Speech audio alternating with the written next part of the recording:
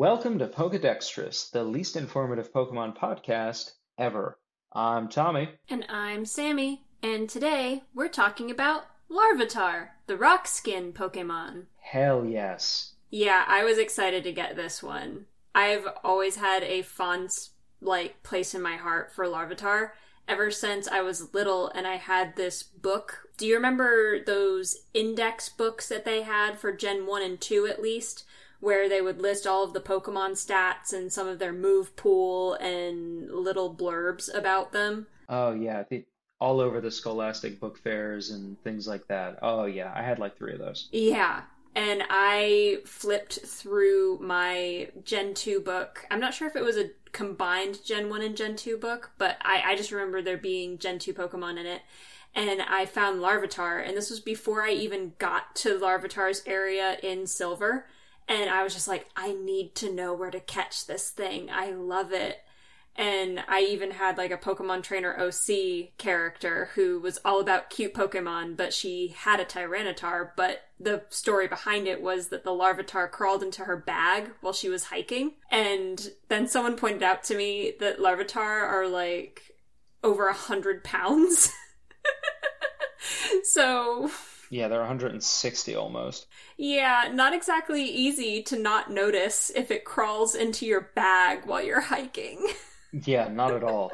Larvitar is the pre-evolution to one of my favorite Pokemon of all time. Mm-hmm. Tyranitar is up there. He's top 5 for me, for sure. Love him. He's a great Pokemon. He is. And Larvitar is a really good base form. He really is. Yeah, he kind of follows that early. I was doing some reading, and especially in Gen 1 and Gen 2, they had this design aesthetic where they designed the final evolution first, and then they figured out, like, okay, what is the baby version of that Pokemon, and how do we get there? Mm-hmm. And Larvitar is just really embodies that design philosophy really well. He looks like a baby Tyranitar. Okay. You know? And I know that sounds obvious, but like you don't get that with every Pokemon evolution. They just fit so well. Yeah, absolutely. There's so many Pokemon where it's like, I love this stage of this evolution line, but not that stage. Yeah. And I'm not gonna lie, Pupitar is not my favorite. You know, like he doesn't evolve into a cool dude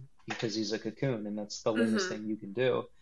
But yeah, Pupitar, they dropped the ball a little bit there. yeah, I get what they're going for, but I don't know why they did it. But, you know, I like his, like, cool eyeshadow. He's a little edgy kid, you know? I know. I love the emo kid eyeliner. It just tickled my heart. Definitely, like, would shout out his attacks if he could. Like, he would name all of his attacks. He's definitely got Chunibyo syndrome. That's what it is. Yeah, I couldn't think of the word. He's cute. He's a great way to break your toe.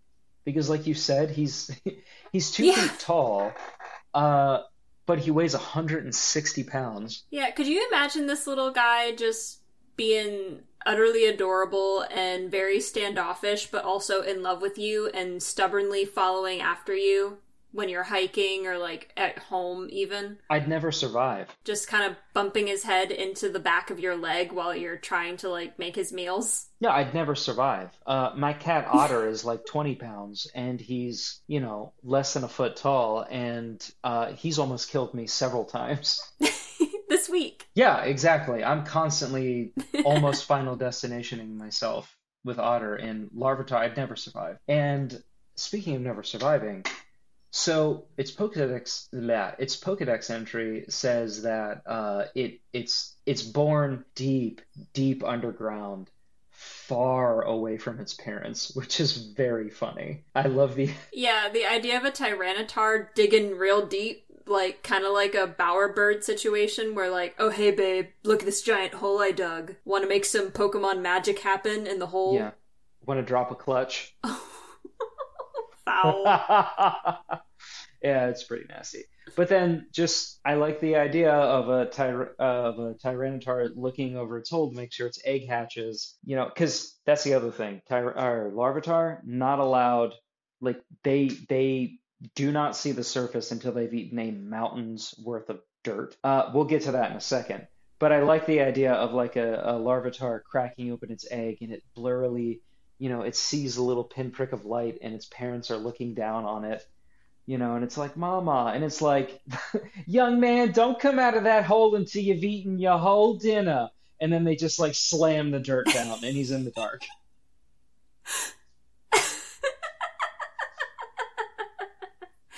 And then he's just got to munch his way back up.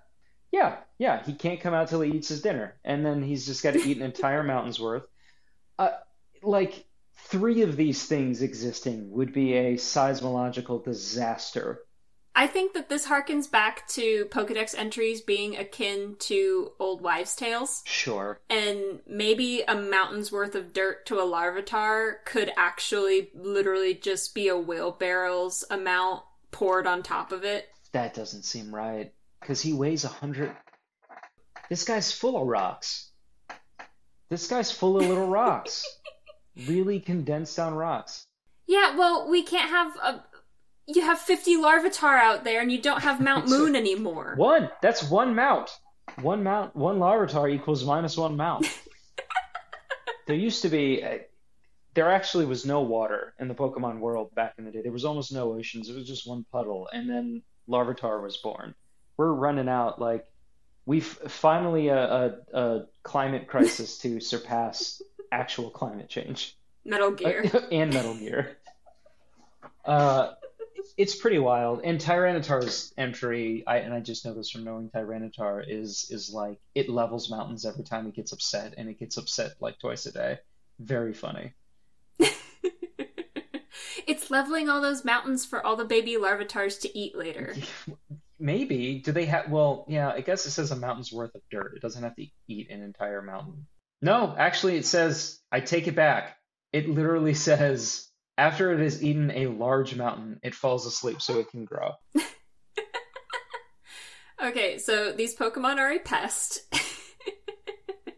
They're cute. We should surrender the world to them. The world would be better off without people and with only Larvitar. You could have just stopped without people, but he's great. And if I had a mountain, if it would make him happy, he could eat that mountain and then come into the kitchen and tell me, and I'll be cooking dinner. I won't be paying attention, and I'll trip, fall over, and break my neck. Speaking of breaking necks. Yeah, we have to do our famous segment that we do every episode, pass or smash. Sammy. I'm gonna have to pass because Larvitar scares me. Larvitar can smash anything he wants. He is a tiny little wrecking ball that walks like a toddler. But I'm gonna pass on smashing Larvitar. See you later, for alligator. In a while, crocodile.